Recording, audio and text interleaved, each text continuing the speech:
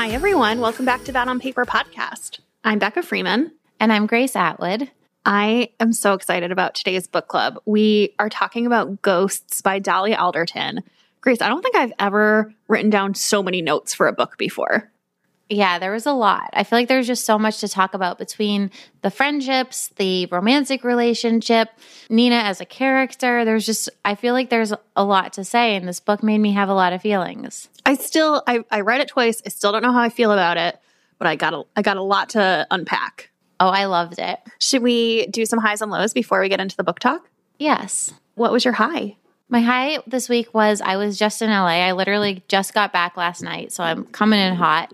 But I surprised Jeff with a little mini vacation for me, staycation for him at Shutters, which is the most magical place in the world. It looked incredible. We had the best time.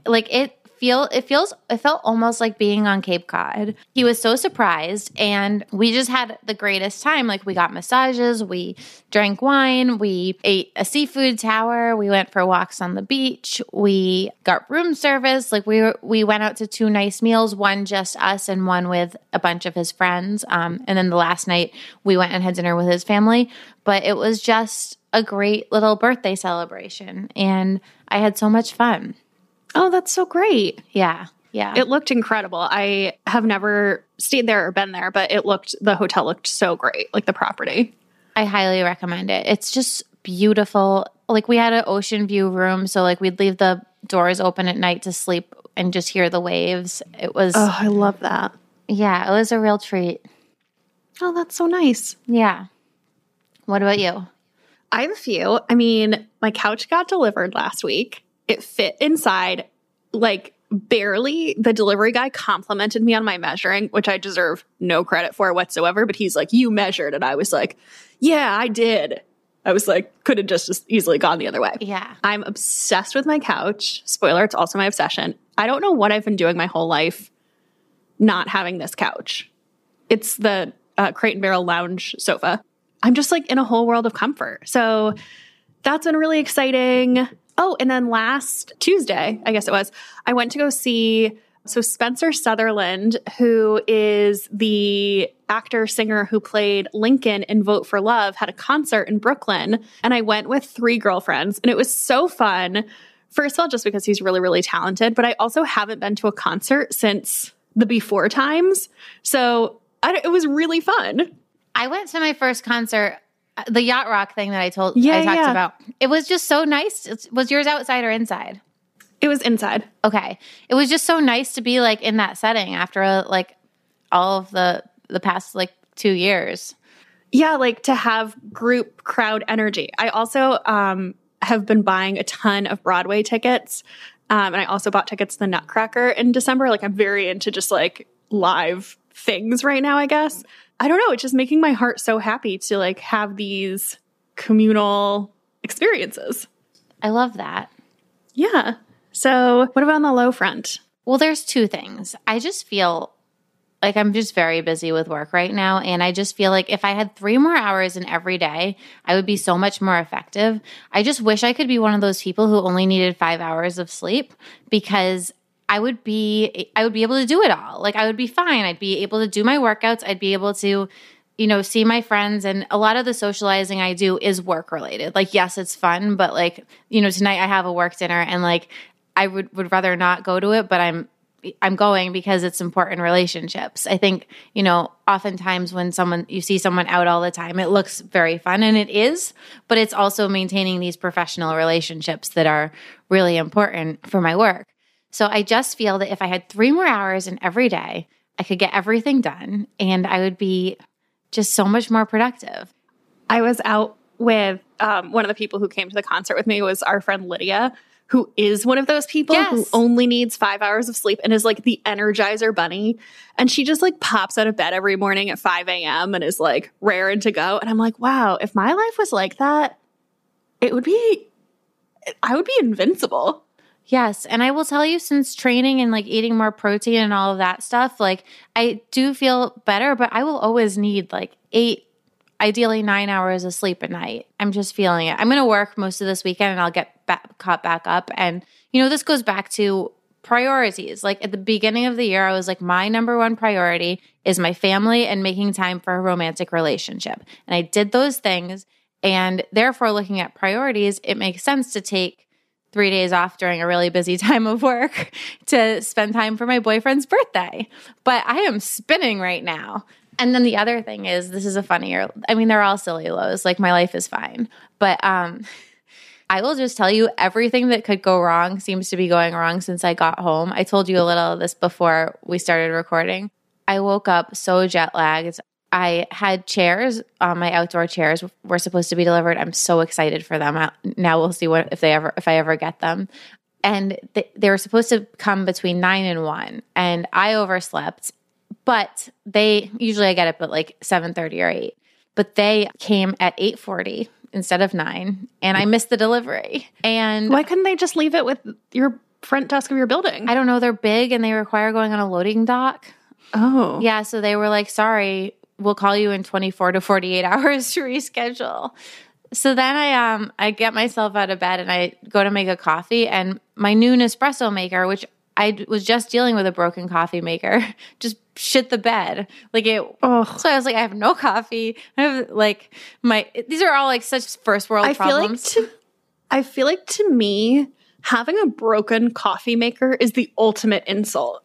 It's like, this is the last thing you ever want to have broken, because you're like, no, but I need this to be human, and like, you can't be broken. Yes. And then, work's been going well, and I buy myself little presents as rewards, because, when you're self-employed, you don't get bonuses.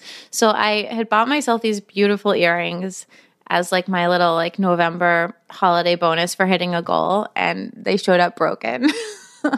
Oh. So it's like, these are such stupid things, but I was like, this day just kind of sucks.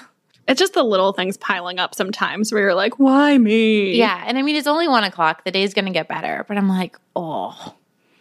That sucks. I'm sorry. And I think things just feel worse when you're tired. Like my body like got on LA time real fast, and like 9 a.m. felt like 6 a.m. today. Yeah. Yeah. How about you? Nothing new. I'm just still struggling with the same things. I was talking to, we went out to drinks and apps before the concert earlier this week, and I was talking to a few of my friends, and I was just like, I feel like I have like 5 plates spinning right now across all the things I'm doing professionally, and just like everything has a problem. And I'm like, I don't know. So I'm just feeling overwhelmed and uncertain. Everything's fine. I'm not being dramatic, but like everything will work out. It's just, I wish things were easier. Yeah, I know. So yeah, just kind of like bogged down in that. Like, I think it's going to be a few months of slogging through it. Yeah. So yeah. Should we get into this book though? Yes. So this book is very hard to summarize. There is so much that makes it great. And I think we both agree that like it has just this astute character observation, as well as it's very funny and clever at times. But we're gonna try and summarize it all. I think there's a lot to get into. Yeah, I felt like we had to stick to our format, but I was struggling to write this summary. So the book follows Nina Dean, who is a 32-year-old food writer living in London, and she spent the past 2 years single after getting out of a 7-year long-term relationship. And she's recently decided that she's ready to date seriously again. So on the night of her birthday, she downloads a dating app called Lynx and tells us that this is the start of the strangest year she's ever had. So after 3 eye-opening weeks swiping on the apps, she has her first app date in person with a man named Max. And after drinks, turns to dancing, turns to late-night French fries and making out in the street. Max tells Nina that he's going to marry her one day. And they part ways, and Nina knows this is the best date that she's ever been on. So Nina and Max start dating, and it's wonderful. He exists as a distraction from all the things in her life that are not going quite as well. Her publisher doesn't like the concepts for her 3rd book. Her father has advancing dementia. Her mom is going through some kind of weird midlife crisis and is changing her name from Nancy to Mandy. And her relationship with her oldest friend, Catherine, has become increasingly strained in recent years since Catherine has had her first child. She now has another on the way and has announced that she is moving out of the city. So Nina and Max are dating and everything's going well. And the day after they say, I love you to each other, he ghosts her. And after weeks without hearing from him, Nina and Lola, who's her other best friend, initially think that maybe Max has died. And so they set out to find him online, only to realize that he has no digital footprint. But they do discover that he's not in Nina's dating app messages anymore, meaning he either deleted the app or he unmatched her. Over the next few months, Nina's rough year continues. Her dad's memory is continuing to deteriorate. There's an incident where he even goes missing and is found at his mother's old house. He's looking for her even though she died 20 years ago. She's also in a standoff with her neighbor over noise levels at their apartment. And on one of her worst days, Nina has gone to her dad's birthday, where at one point he doesn't recognize her. She's then on to dinner with Catherine, who remarks on all the drama in Nina's life lately, which ends up causing a massive blow-up where the two friends are spilling every pent-up grievance they've ever had with each other over the past few years. That night, Nina gets home and finds Max on her doorstep after just disappearing for 5 months. So she's obviously furious with Max and demands that he explains himself. He tells her that he got scared and overwhelmed by their relationship, and she tells him off. And in the heat of the moment, they end up sleeping together after their fight. And afterwards, Nina finds out that while they were apart, Max had started a new relationship with a much younger woman. Despite all the very obvious red flags, I usually try to keep our POV out of the summary, but I couldn't help it here. Nina and Max get back together. But understandably, she doesn't fully trust him. And after they date for a little while, they go on a weekend away. And when they get back, Max ghosts her again. And this time, Nina is not really surprised. Through all of this, Nina is missing and mourning Catherine, who she's still not talking to after their fight. One night after Max has left, Catherine shows up drunk at Nina's house. She breaks down how much she is struggling with both her marriage and motherhood, and the two friends make up. Meanwhile, Nina's other best friend, Lola, who is perpetually single and treats dating with the seriousness of a second job, has found a serious new boyfriend. Things are moving quickly, and they're almost immediately talking about moving in together until Lola's boyfriend dumps her out of the blue, saying the relationship just became too much, too fast for him, even though he was the one instigating the seriousness. So Lola and Nina are both kind of dealing with these breakups or breakdowns of their romantic relationships. And despite her breakup, Lola remains hopeful and Nina doesn't.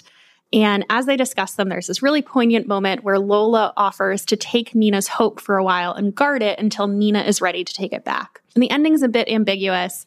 Lola shares a story about another single acquaintance who had a terrible breakup, and both women kind of take solace in the fact that their heartbreak will never be as bad as this other woman's that they don't know. And then we get a quick fast forward. Nina wakes up on her 33rd birthday. For her birthday, she's hosting a picnic with her parents and her best friends, and we get the sense that she's content and not really trying to predict what the future will hold for this year. So that is our book summary. Okay, so let's take one quick ad break. The holidays and the new year are right around the corner, and you can help your loved ones get closer to achieving their health and wellness goals with an Everlywell at-home lab test. So if you're not familiar with Everlywell, they offer affordable at-home lab tests that give you trusted physician-reviewed results. So you can choose from tests including food sensitivity, that's what I got, the metabolism test, sleep and stress, thyroid, and so many more. And here's how it works. It's really, really easy and straightforward. So what happens is Everlywell will ship you your test straight to your door with everything needed for a simple sample collection. You will then return the test to a CLIA-certified lab with a prepaid shipping label. Then your physician-reviewed results and insights are sent to your device in just days. Over 1 million people have trusted Everlywell with their at-home lab testing, me included. I took the food sensitivity test and I thought it was just really interesting. I've always had a sensitive stomach, and so it was just great to get a better understanding of which foods I should avoid. This holiday, give more of what matters with an Everlywell at-home lab test. For our listeners, Everlywell is offering a very special discount of 20% off an at-home lab test at everlywell.com/BOP. That's everlywell.com/BOP for 20% off your at-home lab test. everlywell.com/BOP. All right, let's get into this book discussion. The first question I had, one thing that was really tripping me up about this book is that it was marketed as a rom-com. Did you feel like that was accurate? No, I don't really like rom-coms. I felt that it was what would I call it? Like more contemporary fiction? Yeah. I felt that. I guess it was kind of more like general like women's fiction or something, which is also a term that I kind of dislike. I don't know what I would call it because it was very funny, but in a more clever way. Like it wasn't like, I don't know, sometimes it wasn't like cheesy. It was funny in a clever way. It was, but it also wasn't. I think of a rom-com as usually having a happy ending, definitely. And it was really. I thought the ending was happy. She got away from him. Oh my God. I was happy. We'll talk more about the ending, but it certainly wasn't a happy ending for her. I certainly didn't want her to end up with him, but like, I don't know. It was just really funny to me because the inside jacket copy, so I wrote it down. So it said, a smart, sexy, laugh out loud romantic comedy about ex-boyfriends, imperfect parents, friends with kids, and a man who disappears the moment he says, I love you. And none of that is untrue, but that makes it sound like a completely different book to me than it was. I would definitely agree with you there. I'm going to leave my opinions of the ending out until we talk about that. I thought it was more like contemporary fiction. I enjoyed it more than I would have enjoyed it if it was more of like a romantic type of book. Like I found myself, I just thought it was so sharply observed. I thought it was so clever. I think that rom-com is like, it makes the book seem so much more simpler than it is. I totally agree with that. Yeah, like I think that usually a rom-com is more, I guess rom-com is a marriage of like character and plot, but I definitely felt that this was a character book more than a plot book. Like, especially when I listened to it the second time, but when I took in the book for a second time, like a lot of it is just like, she lays out circumstances at the beginning and like things move a little, but like it wasn't a super plotty book. Like it's more about the characters. Yes. And I don't know. I don't think a rom-com is right. I agree with you, maybe contemporary fiction, but I just felt like I was like, oh, something about this just feels off to me. Mm-hmm. The reason I read it was because so many people, I guess it came out probably in October, and I do my Instagram like monthly reading roundup, and I always ask people what was the best book they read that month. And so many people said Ghosts. And so I picked it up without reading that. But like, I wonder how that would have affected my experience if I like read the jacket copy and that's what I was expecting and then like got the book that it was. Yeah. Yes. I felt also that it wasn't real ghosting. Like it was more of a slow fade, but I feel like he didn't totally just abandon her. But we'll talk about that too when we talk about like ghosting stories. I think my favorite thing about this book was just how astutely observed it was. Like I've said multiple times, like I feel like this is just the best book I've ever read on modern dating.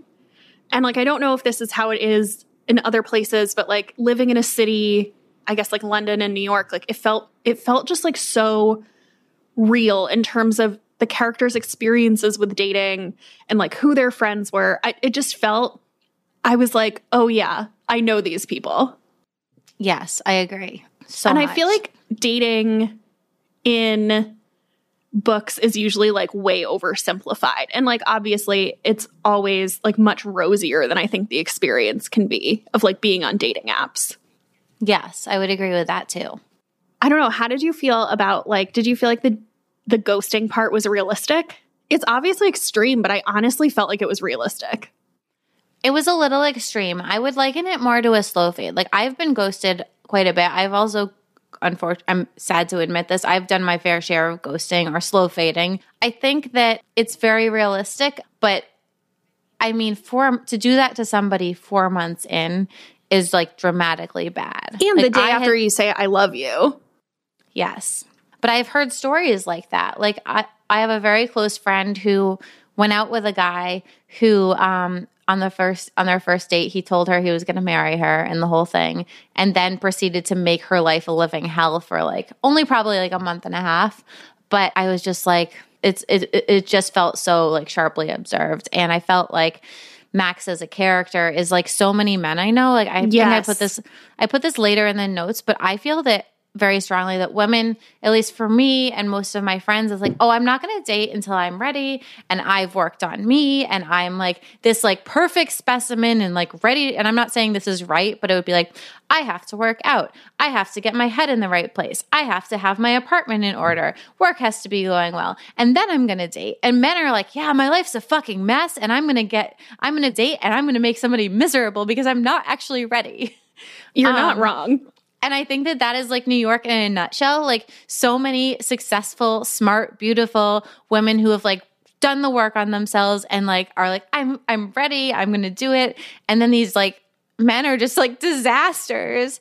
I think that that's why they end up ghosting, because they like get scared or freaked out because they haven't worked on themselves and they are still a mess. And then they're like, oh shit, I can't like get married or like be this partner to somebody. Yeah. Like when I went through like my really big breakup like 8 years ago, I don't think I dated for like a year because I just wanted to work on myself and like get to a place where I felt like good again.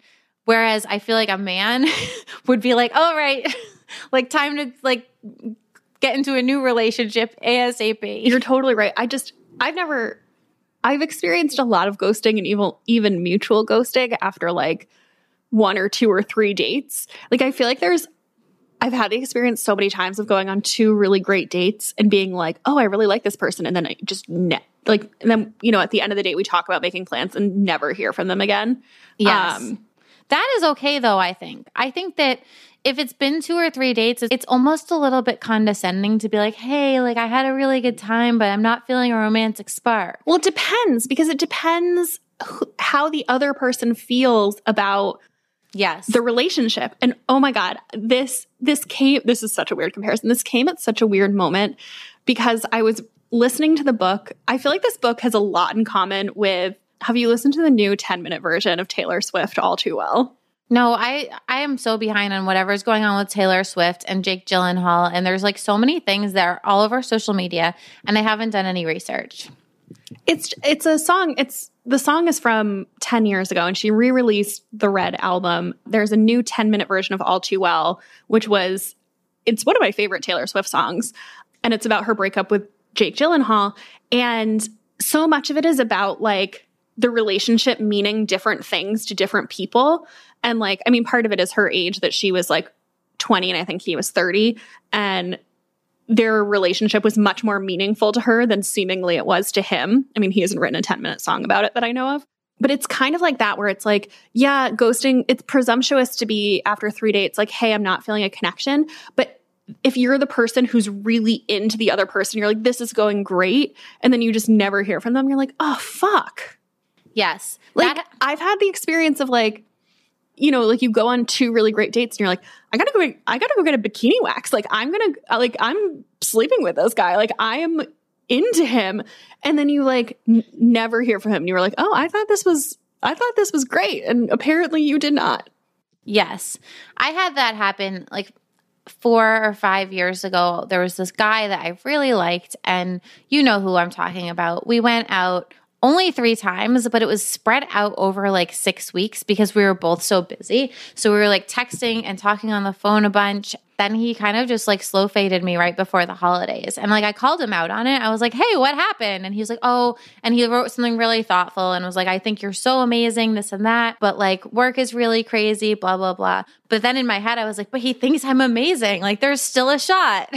And like he completely slow faded me, and it's fine. Like I was very attached after just 3 dates. And then he also worked out at my gym. So I had to see him at the gym. Now I know who you're talking about. So then I stopped going to the gym because I was like, I can't do this. So it was upsetting. And then he got engaged like a year later. So yeah. I don't know. I think he like really admired what I do professionally. Like he was really intrigued by the social media thing. So he always was like asking me questions about it. And now that I think about it, I think he wasn't really into me, but he liked like my job, and like I helped him a lot and gave him a lot of tips for his job. And yeah, so that was a really sad one. I'm really curious because this author also wrote a memoir. And I can't remember the name of it, but it's been highly recommended to me.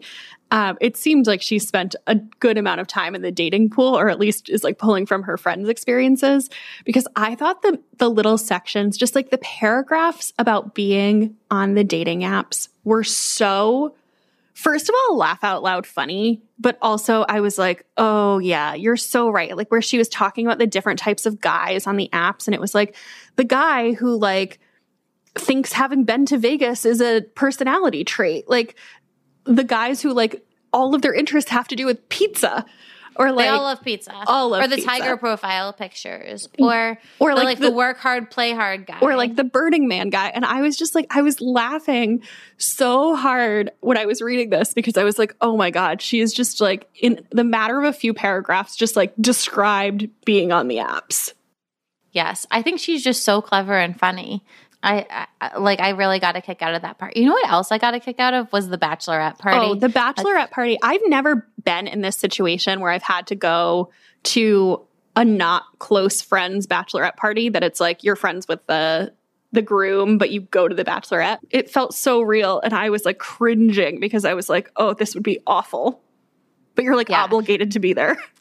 I felt triggered. I'd been to a few bachelorette parties where the bride is a close friend, but I don't really know her other friends as well. And then I'm kind of like the one like on the outside, like maybe knowing one or two people there and like getting swept into this, because I don't like cheesy stuff like games and like I really sound super fun. I swear I'm fun, you guys. But I just don't like most of that stuff. And I remember like I haven't been to one of these in years, but in my early 20s, I went to a lot where I didn't really know a lot of other people there. And like there's always a Franny. There's always those like, I don't know, it just I felt triggered in that scene. But also I was like crying, laughing, because I was like, this is so realistic. Yeah. Yeah. I also loved like the Schadenfreude shelf where Nina and Lola are like collecting people's sad stories to prove that like things could be worse. And I was like, this just feels so real, of like the type of thing that you would have with a best friend. Like everything about this book, like the dating, her thoughts on like her friendships, like everything just felt so real to me. I completely agree. I thought that was really funny and something I could see myself totally doing. But like, look, we don't have it that bad. It could be way worse. Right. Like he could put prawns in your air conditioner. Yeah. Yes. I feel like Alex and I have actually done that, like a similar version with that back in New York when we were both single and dating. Oh my God. Should we get a little more into the specifics? Should we talk about Nina and Max, which is definitely... It's interesting because I thought it's definitely the central relationship of the book. Like the book is called Ghosts. It's about him ghosting her. Potentially it was the relationship I cared the least about. Like I cared a lot about her family relationships and her relationships with her friends. And I was like, oh, you deserve better, Nina Dean. Like, don't be with this guy. I don't know. How did you feel about him before he ghosted her? So I related to this so much because I feel like you have that date and there's like red flags and things you're like, I'm not sure I'm like that crazy about this element of their personality or whatever. But you get drunk and like they're like physically attractive. Like she kept focusing on his build and like how big he was and like his floppy hair and like he sounded very, very cute. But I feel like I've been there where it's like, they're physically attractive. They're into me. I'm a little drunk. Like this is the best date ever. Them liking you is an instant aphrodisiac where you're like, oh, like maybe I do like him. Yes, and I feel that I felt like at the date I was cringing a little with things. I don't remember exactly what, but I remember like he was smoking and they had to sit outside, and then there was like little things about his personality that he said. And I was like, this isn't that good of a date. And she's drunk and she's like, this is the best date ever. And I kind of almost felt like I was there with her and I was like the sober friend. And I was like, no, this isn't a good date. Like this guy is not for you. But I was obviously just reading the book. I think it's also so ironic that he told her exactly who he was on the first date. And you know, like the saying, like when somebody tells you who they are, believe them. Where he was like... Yes. Alex used to yell at me that statement. She would drill it. She's like, these guys you're dating that are doing this to you, like they are telling you who they are with either their actions or their words on the first date. Like pay attention. They're not being charming. Like he tells her, he tells her about how restless he is, that he hates his job, that he's like also doesn't sound super dependable. Like he's an accountant and then he hates it and he quits and then travels until he runs out of money and then like goes back. Like it was like, oh, this guy told you who he was on your very first date and you just like chose to be like, that's cool. I felt like this like duality of having been there and done it and known that mistake and also like felt and understanding why. Yes. I had so much empathy for her. Yeah, there wasn't anything that he said or did that was that bad, but it was just like, oh. Yes. I don't know. Yes. I thought the most excruciating part of this book was the texts. There's like a chapter of texts where he's ghosting her. Or he's like, I had to skim that. I was like, I'm getting upset. Giving her I'm feeling triggered. Yeah, like giving her the gradual phase out. Like, oh my God. It was the saddest part of the book. I agree. It also felt like that feeling. I get this feeling when I watch Curb Your Enthusiasm, like the secondhand embarrassment where at first she like doesn't know what's going on and she's like still texting and calling him and he's like being really aloof. And I was like, oh my God, I feel so much secondhand anxiety for you. Yes, I completely agree. Wait, now how did you feel when he came back? Well, I wasn't expecting it. I guess I don't know what I was expecting, but I was really interested. It like pace-wise, not that I wasn't enjoying the first half of the book. I think he comes back around 60%. And like, but once he came back, I was like, what is gonna happen? Because like the pages are there's fewer and fewer and you're like, they're still together. Are they gonna end up together? I was having a really hard time figuring out what I wanted for these characters, where it was like, she clearly shouldn't be with him. I was mad at her for getting back together with him. Like I almost understand why she slept with him, where it was like, she was angry. She was having a terrible day. And like, there were emotions were running high and like, I kind of get it. But when she took him back, I was so angry at her. I was furious. I was so mad. And then, like you said, I understood why she slept with him, but I wanted her to like sleep with him and then like just ditch him in the morning and be like, this relationship feels complete to me. Like you did these things. I am done. And I wanted her to learn and be like, no, like you need to get your shit together. I was just like, where is your self-worth? Like, where is your sense of self-respect? And I also can relate to it because I've been 32 and probably would have done something like that at age 32. But like, if someone treats you that way, you do not deserve that and you move on. Yeah. Yeah. Furious. That is what I wanted. Like I wanted, and I guess you kind of got it when Nina went to Lola's ex-boyfriend's house and she like tells him off. But like, I just wanted her to be like, I'm too good for you. And for her to know that. Yes. Yeah. So that's kind of what you wanted. You wanted her to like just cut it off there and have this moment of like confrontation. Yeah. But then when they got together, I was like, how is this going to end? Like, what's going to happen? You know? Cause I was like, he's bad for her. Yes. So I was then kind of just like waiting to find out how they broke up. And when he ghosted her, I was like, well, that's kind of poetic, you know? Like, he did the exact same thing again. Yeah, they're always going to do that.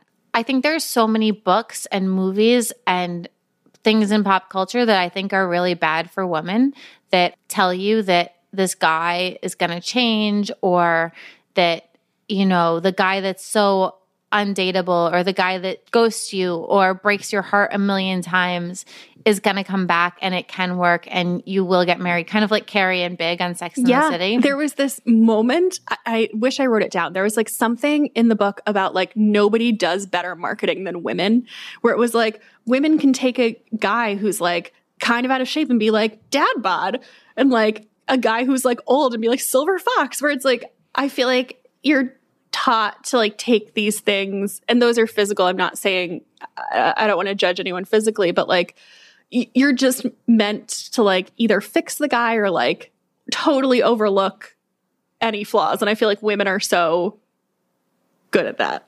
Yes, we're great at that. But I found the ending really refreshing in a way because it's like, yeah, this is a lesson. This is a lesson. This is what happens when you date a bad dude. They do it again and you get what was coming. And of course, no, it wasn't a happy ending, but that made me happier in its own right. And I felt like when we have the flash forward at the end and she is at the picnic with her family and, you know, she's made a lot of resolution with things like with the mom and stuff, which we'll get to that, and with her friendships, I was like, this feels good, and I think she's in a better place and she's ready maybe to meet the right guy. I didn't like the ending. I don't know what I wanted from the ending. Did you want like a nice guy to come? No. I probably wanted things from the ending that were unrealistic, but like I wanted, and that would probably have been boring in a book, but like I wanted her to be more settled. Like I wanted her, because she had such a hard year between her parents and her friendships and her job, and I just wanted her to like internally know that it was going to be all right and to like have more settledness and like contentedness with her own life, which I think was the point of what the picnic was trying to show. But like, yeah, that's what I got from it. Like they're not going to kill the dad or no, like, I don't know. I felt like it was as happy as it could be. Yeah. Like I don't know if I wanted her to be like, I think I know what you wanted. I think you wanted like some hot guy to show up at the picnic. No, and, like, I didn't. She just sees him from afar and like maybe like. No, that would have been very unsatisfying. I almost want like. Maybe he loves her cookbooks. I almost want like a flash forward 50 years of like her counseling her like grandchild and being like, I thought that was the worst year of my life and it was like totally fine. I don't know. Like I wanted more perspective. And I wanted to know that she ended up okay. You wanted a guy to show up at the picnic with flowers. No, it wasn't that kind of book. Like, do you know I'm just teasing you. In the last season of Younger, where they kept trying to give Sutton Foster all these love interests, and I was like, I don't care about them. Where it's like at some point, even if she does meet the best guy in the world and they're meant to be together and it's perfect, it's like there's not enough book left for me to care about this or to like understand why he's perfect for you. So it would just feel too convenient. So like that's not the right answer. That's not what I wanted or expected to happen. I mean, I was hoping it would turn into a murder and that we just like kill Max off. Oh, wow. I'm kidding. I was just trying to generalize our interests as much as possible. You with the romance and me with the murder. Yeah. Yeah. And maybe I read this on Goodreads somewhere, but it was like the ending was ambiguous because like love is ambiguous. And I was like, yeah, I guess so. Yeah. It's not like you can't just tie it all up with a bow and like have it all be perfect. I don't know. I loved the ending. I felt really good at the ending. I had to reread the ending like 4 times because it was like, it was winding down and then like Lola tells her this story about a guy who like, about people taking ayahuasca and then like a guy who like breaks up with his girlfriend and puts prawns in her air conditioning unit. And then there's like this story about the Midsummer's Night Dream, like the Shakespeare play. And like, and then it's just like, and then it's like epilogue. And I was like, what just happened? And I had to like reread it 3 times to be like, what am I supposed to take away from this? Yeah, I don't know. That's so funny. And that's kind of like where I haven't processed my thoughts fully. Oh, we haven't talked about this yet. I hated the neighbor plot line. Okay, I loved the first part of the neighbor plotline when she's hiding the packages. I was just crying, like, 'cause she's just had such a bad year, and she's just like, I'm gonna just do this really bad thing. And then I was like, I don't want her to end up with a neighbor, because at one point I thought that might be what it was like setting up for. I don't know. So like, I don't know what would have made me happy. I thought it was hilarious. I was laughing so hard at like, and then of course, like it was like he's not a murderer. Like these are just for sorry, what's the Making word? prosciutto. Making prosciutto. Yes. I know. Can we talk about the friendships? I feel like yes, the friendships in this book, and maybe this is me projecting my own experiences, like those were the stories that I cared the most about. Yes. I thought the plot line of Nina and Catherine was really interesting. It was almost, the book Olive that we both read? I didn't read it. I DNF'd it. Their friendship plot line was like what I wanted that book to be. Okay. I just thought it was like so real. I really liked how it resolved. I liked everything about it. I don't know. Did you relate to this with any of your married friends with kids? Oh, so many. And I mean, like I've had a few that like could have gone the way of that big fight that they had. But it kind of is just more like the friendship kind of lost touch a little bit. And like feeling like you're not a priority or like your drama is considered silly or frivolous because it's not like serious family drama stuff and like children. And I've related to a lot of it, both with friends that I'm still close with and friends I'm not as close with anymore. I almost read it as a cautionary tale almost. It's really interesting because one of my best friends has a baby and he's like 1. 2 of my other best friends are pregnant right now. But in my like close friend group, I would say it's very much 50-50 split of like people who do want to have kids and then, or are having kids, and then people who like do not want to have kids. And I just always think about, I'm like, how is this going to like affect our relationships? Where like I only have one friend who has kids that are old enough that like that it could play into our friendship. And he's actually like a very chill parent and is like, this hasn't been the experience at all of our friendship.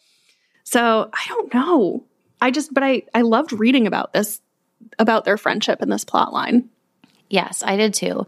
I think it's just that kind of situation because my friend group is very similar to that. Like half of us probably don't want kids, half of us do.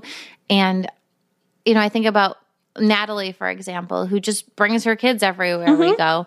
And it's just really chill. Like, and then the kids just are like, how are you doing, Miss Grace? Like, and, you know, we do things like we're like, oh my God, it's been a bad week. Like, let's get a margarita, but we'll go to the arcade and like, we're like drinking margaritas and like, we're playing skee ball with the kids. So I feel like that's a parent that's done a really good job integrating kids and friends together. Whereas like a lot of I think that where it gets more not problematic, but harder to stay in touch is when the friends with kids only want to hang out with friends with other kids. So it ends up feeling like you're just like kind of othered in a way. Like, oh, it's like, I'm not like, you'll only hang out with me by yourself, for example. Like, and it's like, oh, I want to see you, but like, I don't know when I'll get a night to myself. It's like, no, just invite me to the thing with your kids, or like, let's get a drink and like sit and have a glass of wine in the park while the kids play or something. And I think that the parents that can do that, I've stayed in better contact with than the parents that are like, they treat seeing me like it's like a special, like it's like their fun night out. And I love a fun night out, but also you have to be able to kind of blend, if that makes any sense. Yeah, it totally does. And even taking the kids out of it, like I thought there was just a really interesting plot line or a really interesting question of like these long-term friendships where there's like grievances on both sides. And there was this one line that I did write down where it was like, how many elephants can one friendship handle? And I thought that was really interesting about having really long-term friendships where, do you follow Tinks now? I did. I unfollowed. She was getting a little, like a little much. I feel like some people love her and some people hate her. I definitely love her right now, but like I totally see the opposite point too. But she has all these like theories or whatever. And one of them is about like every friend has a toxic trait and you need to like accept it and move on or like not be friends with that person. And it's like, it's true. But then like there's sometimes these like little things you're sitting on with like these long-term friends where it's like, this isn't worth having a fight over. This isn't worth like bringing up. But like then they just kind of like accumulate over time. Yeah.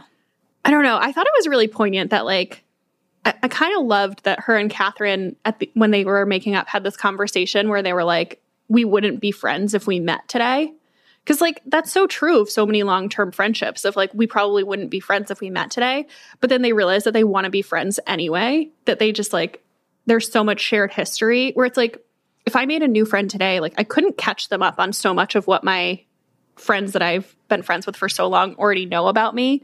And like, you just don't spend the same amount of quality time with friends as you did when you were like a child, a teen in college, like just out of college. Like your life just gets more regimented where you like, I feel like you just don't spend that same quality time with friends where it's like, I just feel like there's an inherent closeness to friends you make earlier in your life that you can't replicate because you just don't have that much time to invest in terms of just like sitting around doing nothing, like, you know? Yeah, I agree with that.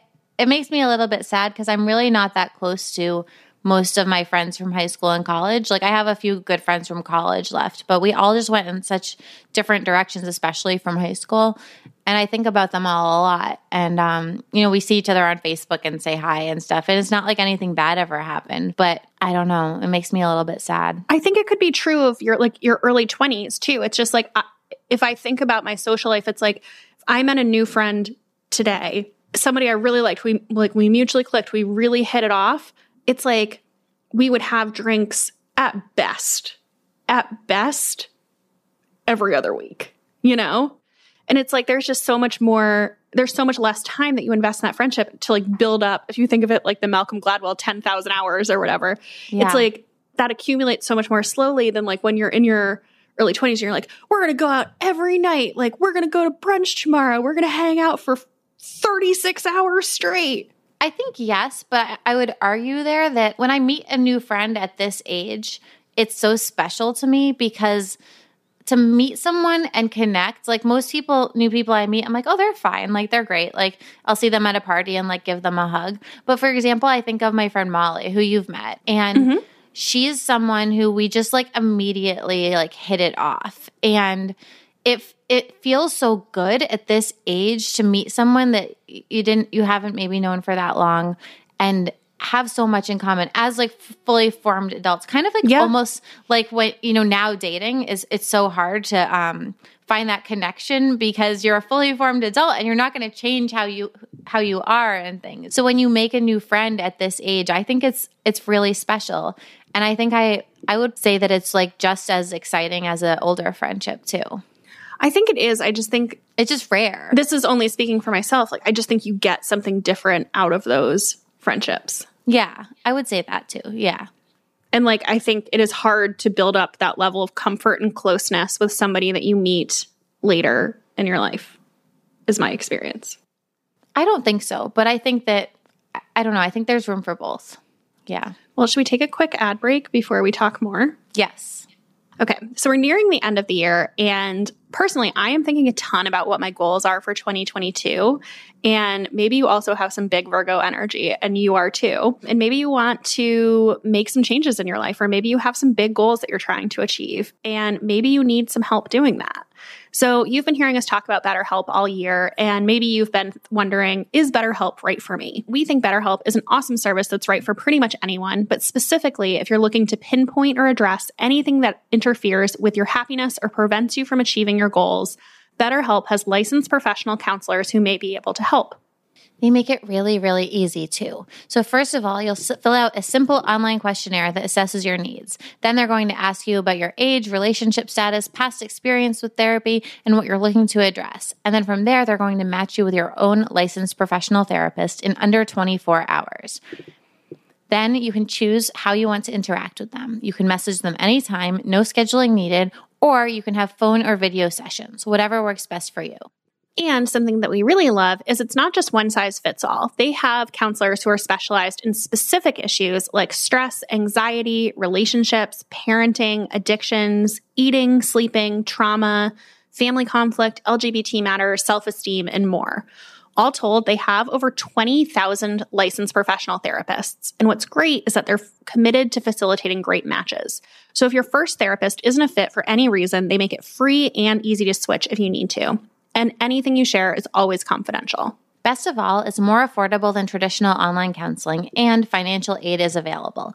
We want you to start living a happier life today. So as a listener, you'll get 10% off your first month by visiting betterhelp.com/badonpaper. Join over 1 million people taking charge of their mental health. Again, that's betterhelp, HELP.com/badonpaper.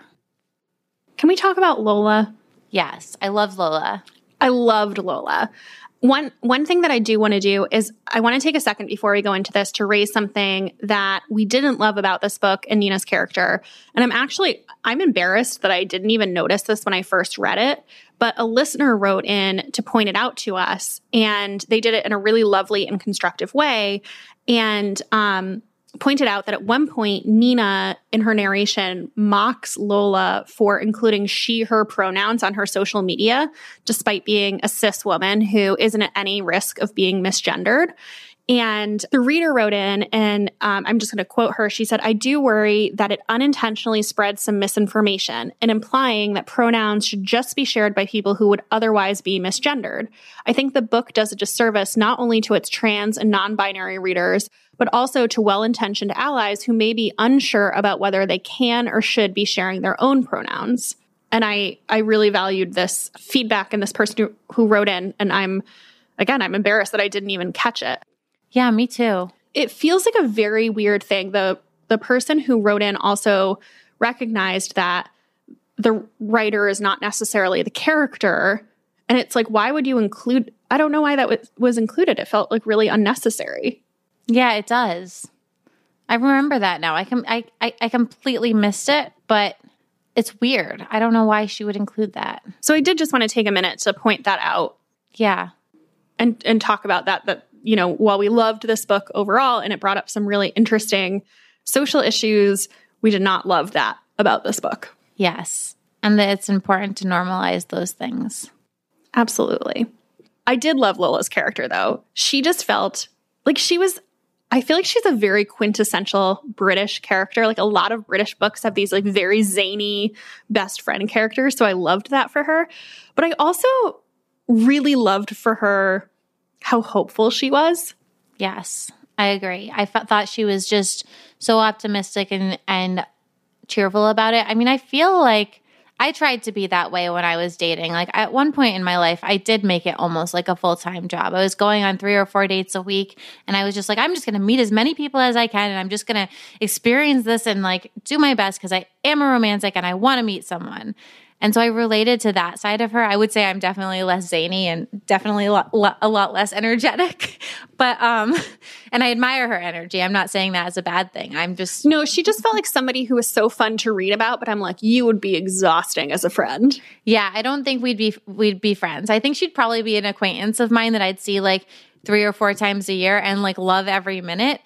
And like, I would want to have a really close mutual friend with her so I could hear secondhand about like everything going on with her. Yes, I think that the pronouns thing aside, I'd probably want to be friends with Nina and I would want to hear about Lola's adventures. Yes, exactly. So I would want to be the Catherine in this scenario, yes. Where it's like you're friends with Nina and you get to hear about Lola and like invite her to your parties, but like you're not her go-to. Yeah, I think it's just a lot of energy. Yeah. But I did think that, and the breakup she went through really killed me. And again, it's such a classic, I guess, I don't want to say a trope, but like a pattern that I've noticed in watching friends go through this or even in my own personal relationships where the guy is like, falls really hard, is head over heels, moves the relationship along really fast, and then they're like, oh, wait, like let's pump the brakes. And you're just like, you did this. Like I was taking it slow. I was happy to just like, you know, see where it goes. You did this. Yes. Yeah. This felt like the processing of this breakup was like some of the realest shit I've ever seen in a book where I can't remember if Nina said this or Lola said this, but it was like they were kind of just like processing and they're like, was this a challenge? You like met a woman who has her life together and you wanted to see if you could make her fall in love with you. And then the game was finished and you could turn it off. And I was like, oh man. Man. And the part also about, you know, I don't necessarily share this, but for both Nina and Lola, they wanted children. And where it's like age doesn't matter to men. They can like, they have the luxury to not be ready because like they can have a baby at 80, you know, like they don't need to worry about their clock ticking down. And so like, there's just a whole other set of luxuries that men have that like, especially if you're a woman who wants to have children, you don't necessarily have. Yeah. And I hate saying this but similar to how I have, you know, notice things in my own friendships. Like I have a Lola, I have a Catherine, et cetera. Not a lot. I would say some of my guy friends, I see these Max and Jethro behaviors in, and I'm like, I don't like this. Like I want to make them read the book and be like, look what you were doing to these women. Oh my God. Yes. This should be like required. I don't think that they would probably enjoy it, but like, oh, yes, it should be required reading. Yes. And it was, there was this one part where she was like, these men want to want something, but then they like don't want to have it, where it's like. Yeah. It's like they want to get it. They want to get it, and then they want to be done with it once they get it. They like the idea of you. Do you see what I did there? The idea of you. Go read that book if you haven't. Oh. Yeah. I really liked the Lola character, and I liked that she was kind of like the butt of the joke, and she knew it, and she didn't care. Like she was just like, this is what I want, and she was so secure in what she wanted, and I really loved that. Yes, even though it like wasn't necessarily going great for her, and I loved the part of the end that I did like, and it almost could have ended here for me, and I think that would have been better for me, when at the end she offers to keep Nina's hope for her, where like Nina's feeling really hopeless. And I think somebody earlier in the book had said like a marriage is like being the keeper of somebody's, it wasn't hope, it was something similar. And she's like, maybe friendship is like keeping somebody's hope. And she's like, I'll hold it for you until you're ready. And like that was the non-happy ending that I think I just could have loved. That could have worked as the ending. If it just ended right there. Yes. I would like that. I would like that ending. Yeah. Yeah. And that was just like such a beautiful and poignant like friendship offer where it was like, I know that you are like hurting and downtrodden and melancholy because of your breakup, but like I still have hope for you and like I'll keep your hope alive. Like I loved that. Yes, I do too. I loved that. What about the family relationship? I like almost couldn't process this because it was just like so sad and real and intense. It was so sad. And I felt myself really irritated with the mom for a lot of it. And just being like, oh my gosh, she's so selfish. She's so this. She needs to like put her husband first and like help him. But at the same time, that ending where she just, we find that like she didn't want it to be the end. Oh my God, that line, Grace. I cried and I felt so much more empathy for her when I heard that. And I was like, oh my gosh, like, and I felt really wrong in my, I felt like I misjudged her and that I was like way too harsh. It was so sad. That was the other, when she was getting ghosted and then when her mom and her have this like heart to heart and her mom is like, he was my only boyfriend I've ever had. Like, I can't remember how many years she'd been with him, but like, I've been with him for so long. She's like, I don't want it to be the end yet. And I was like, oh my God. Yes. That killed me. It really like broke my heart. Yeah. And like also just the reality of having to deal with aging parents, like even for Nina from her side of like, how do you do this and like wanting to have control, but like not having it. And like, oh, I really couldn't process this because it was just like so intense. It was so intense and just so hard. So hard to think about. And so well portrayed again. Mm-hmm. Like all of the relationships and interactions in this book, while obviously I think the timing of everything, and that's kind of real too, that sometimes everything all happens at once, but like things were sensationalized to make a plot. But I was like, oh, all of this just feels so real. Yes, I agree. I feel like I just keep repeating myself because it's like, the only... It sounds like such a cop-out compliment, but I'm like, no, this book was, it's just so fantastically done. I just thought it was I keep being like, it's so smart and clever. I feel like I should say something deeper, but I just think it was such a heartfelt book. Just all of the different relationships between the family and the friendships. And of course the romantic relationship. It's a great book. Yeah, I highly recommend it. And I think that if you've been listening to this and you didn't read the book, I don't think that any of these spoilers that we told you would ruin it at all because it's so much about the little things. It's about the writing. It's about like the little observations in it that we couldn't even begin to cover. Yes, I agree.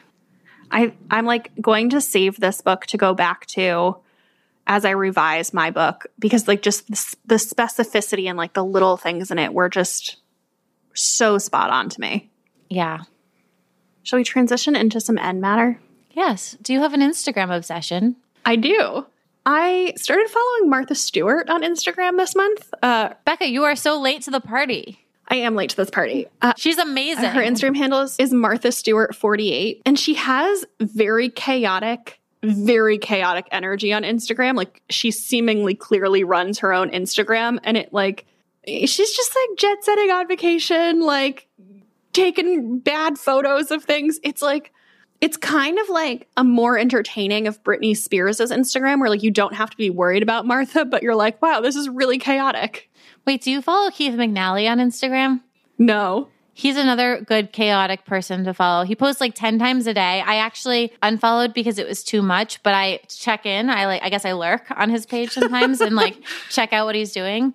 But I mean, Martha is like, it's like she's just so rich and successful. She does not give a fuck. Yeah, and it's really kind of fun to watch. It's so fun. And did you see the one with her and the Reese's peanut butter cups? No. Danielle Prescott, actually, it was like an ad for Reese's and T-Mobile. Danielle Prescott, I'm on her close friend's story, so I don't know that she intended this for everyone to see, but she just wrote she posted it and was like, it must be nice to just be Martha and so successful that you like hold up your Reese's peanut butter cups as your spawn card and you're like, here you go. Like it was just, it's very funny. She just doesn't give a fuck. She's like this older, very wealthy person. And she's like, I'm going to just do what I want with this platform. And then also she like posts some like thirst traps. Like Martha is like whoever's doing her work, like she looks great. How old is she? I think she's like 80? 70 something? Yeah, she's definitely older. And I mean, yeah, she'll post like, she had like a thirsty one in the pool once. And I was just like, good for you, Martha. I know. I love it. Martha Stewart, she's 80. Yeah, I thought she was 80. She turned 80 this year. I thought so. Okay. But you never know. Like I didn't want to like mix her and Jane Fonda up or something. Like they're both like hot 80-year-olds. But yeah. I'm enjoying it so far. I really recommend it. It's just great. I couldn't agree more. You don't have an Instagram obsession, do you? No, I'll just share in yours. Everyone should go follow Martha. What's your non-Instagram obsession?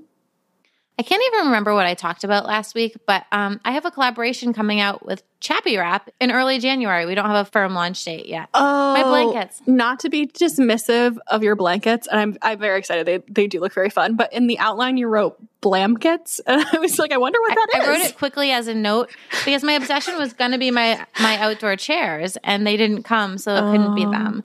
I was so excited to like sit outside today on my laptop in my swivel chair and just like get work done, but that's not happening. You got swivel chairs for outside? Mm-hmm. They're beautiful. They're from they're from Restoration Hardware. You'll see them soon enough when they do come. I can't quite picture. Now I'm picturing an office chair. No. They're really low to the ground. Look at Restoration Hardware's outdoor furniture and you'll see what I mean. But I'll just wait till you get them and I'll see the picture that you post. They're beautiful. Okay. Wait, back to your blankets. I didn't mean to derail this. I just really was like, blankets? What's that? I wrote it quickly. I was having a very stressful day. My blankets. So there's 4 of them. They're really bright colors with fun contrasting bindings and like a big, chunky, fat, bold stripe. And they're just great. I am so excited about this collaboration. I just love them. Like I genuinely just love these blankets. I feel like to me they have very strong beach house vibes. Yeah. And I like a beach house vibe. Yeah. Like they look like the perfect blankets for like sitting outside at night after it gets cold or like having a picnic on it or like they have very strong beach house vibes to me. They're also great for reading at home on under a blanket. They're just the coziest. And when I worked on the design for these, it was very much inspired by childhood memories from Cape Cod. So I think we accomplished that. I love that. We'll have to tell people when they launch. Yes. Can we talk about books? Oh, I didn't tell you my obsession. My obsession is my couch. Yes. Grace, it's huge. It's huge. So my old couch, because I know this because I sold my old couch on Facebook Marketplace last weekend, which actually was a much easier experience than I thought. Maybe because of like supply chain issues that more people are going on Facebook Marketplace. I got $500 for it. I was like, wow. That's great. I know. I just gave my old couches to my friends, but they were kind of scratched up. I said that I would give it a weekend. And then if it didn't, I was just I think the Salvation Army has pickup in New York City. So I was just going to do that. And I was like, oh, wow. No, it sold in less than 24 hours. But anyway, so my old couch was 83 inches long, I think. And my new couch is 124 inches long. It is, first of all, it's so big. Like it feels like a suburban sized couch, which like most of our listeners, they're probably like, yeah, like, you have a couch. Congratulations. But I'm like, this feels so decadent in my New York City apartment to have such a big couch. Oh, it's the best. It's also so comfortable. I love having the little chaise part and like being in the corner and like having it be my reading nook. Yes. It just makes me so happy. I think it's pretty similar to my couch. Mine's it's way bigger, like 120 inches. It's deeper. Okay. Oh, it's deeper. Mm-hmm. But that chaise thing is like the best thing ever. Yeah. Wait, can I tell you what I've been reading in my corner of the couch? Yes. I've had a really good reading sitch. Okay, so the first thing, I got an advance copy of Erica Katz's new book. Erica Katz wrote The Boys Club, and her new book is called Fake.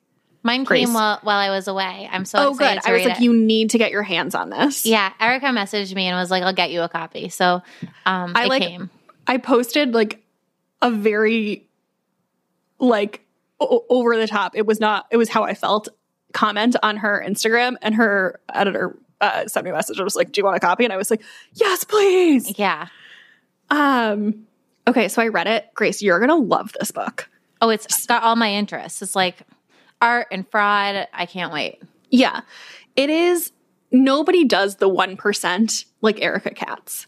Like, she just gets into these worlds so well. Like, I do not know what her research process must have been like for this, but it was so good. So it's about this woman who makes legal copies of paintings. So like, for instance, like really valuable masterworks of art, like maybe you want to keep it in a safe and display a fake version of it, or like for museums that they have to send it out for cleanings. So she like she copies artwork, but like for completely legal reasons. And then she kind of gets like sucked into like the dark underbelly of like forging art. And she gets like, she's working for this like older Russian billionaire guy. Oh my God, Grace, was so good. It was great. I also learned a lot from it, where I was like, oh wow, the research for this was like very intense. Yes. Loved that. Comes out in February. Then I've been trying to do my Christmas reading so that I can recommend Christmas books to people, even though it feels a little premature for me. So I read my second Christmas book this year, and the first one didn't go so well. So this one was much better. So I read So This Is Christmas by Tracy Ann Dreen. And I don't know if this is her first book. She writes Hallmark movies. And I was like, okay. And it's a YA Christmas book. It's about this girl who goes to an elite boarding school. She's kind of unpopular there. And she's from a town called Christmas, Oklahoma. And she has doctored the town's website to make it look more impressive than it is, to like impress her friends at school. One of her classmates comes and brings his aunt, and he's British, to like have a traditional American Christmas in this like town devoted to Christmas. And then he gets there and it obviously sucks. So like she's trying to like save face and like take him on Christmas adventures. It was very cute. If you like YA, if you like Christmas books, I really enjoyed this. And then last night, Grace, I did a thing. So I started State of Terror by Hillary Clinton and Louise Penny at around 6 o'clock. I have this. I can't wait. Okay. If it had been a weekend night, I would have read it all in one sitting. I stayed up till 1:40 in the morning reading it.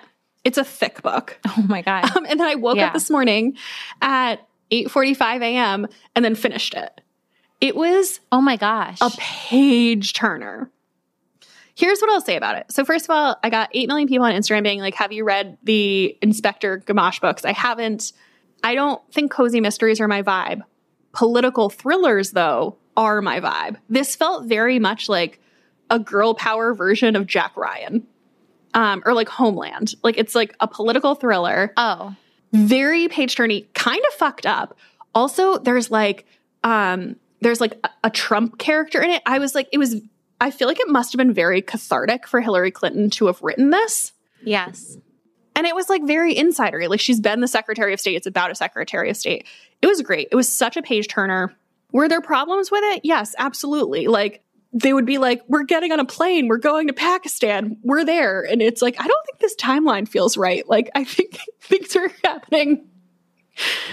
I think there's some timeline errors here. So yeah, it was like not flawless, but it was great. It was entertaining.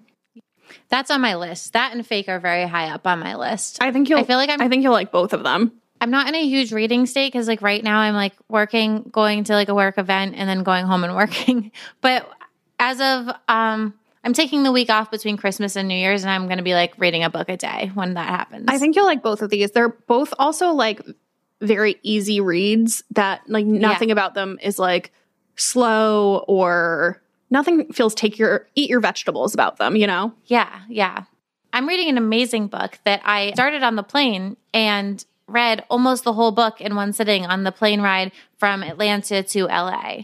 I've been seeing this, and you know that I'm a serial nonfiction abandoner, but you have me really strongly contemplating reading this. You'd like this. It's a fast read.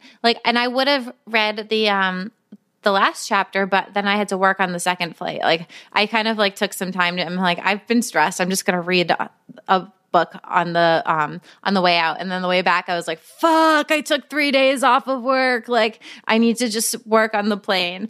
But the book is so good. It deals with real dangerous Wait, cults. did you say the name? Oh, it's called Cultish by Amanda Montell. And so it deals with, and the reason I read this was actually from our Best Books of the Year episode where a reader recommended it. And I was like, oh my God, this sounds like my perfect book. I ordered it as I was listening to the podcast. But it deals with real cults, dangerous cults, maybe less dangerous cults, but still questionable, say Scientology. Then it deals with MLMs, and I always knew MLMs were bad, but I think I understand a little bit more now, exactly why they're bad. That really spells that out. Cult fitness, I was going to say there's group fitness stuff in it, right? There's a lot of group fitness stuff in there, which is awesome. I mean, she differentiates Heaven's Gate and Soul Cycle are clearly not the same thing, but it's really interesting and well researched. And I just started last night, but I fell asleep, the social media guru chapter, which is interesting in its own right. And I probably have 30 pages left, but it's the fastest I've ever read a nonfiction book. It's so interesting. It's just, I just love anything about cults and deception. So I've been really interested in this. Fine, Grace, I'll add it to my cart. It's great. It's great. I can't recommend it enough. So yeah, that's all I have for you. I haven't been reading as much, but at least I have one really quality recommendation. Yeah, that sounds great. Yeah. Disappointing news for all of our listeners. I can't remember if we've said this yet. We're going to take the second half of December off again this year. So we don't have a December book club pick. So we'll finish out the year with, I'm going to interview Grace next week with listener questions. So watch out for a question box. And then we're going to do a holiday episode, and that's going to round out our content for the year. So no book club in December, but hopefully you like one of I feel like we just gave a few good book recs. Yeah. Yeah. So that's what we've got for you today. If you'd like more of us or you want to talk about ghosts, come to the Facebook group. Just search Bad on Paper on Facebook. We also are on Instagram at Bad on Paper Podcast. And I'm on Instagram at Becca M. Freeman. I'm on Instagram at Grace Atwood, and my blog is thestripe.com. All right. See you next week. Bye. Bye.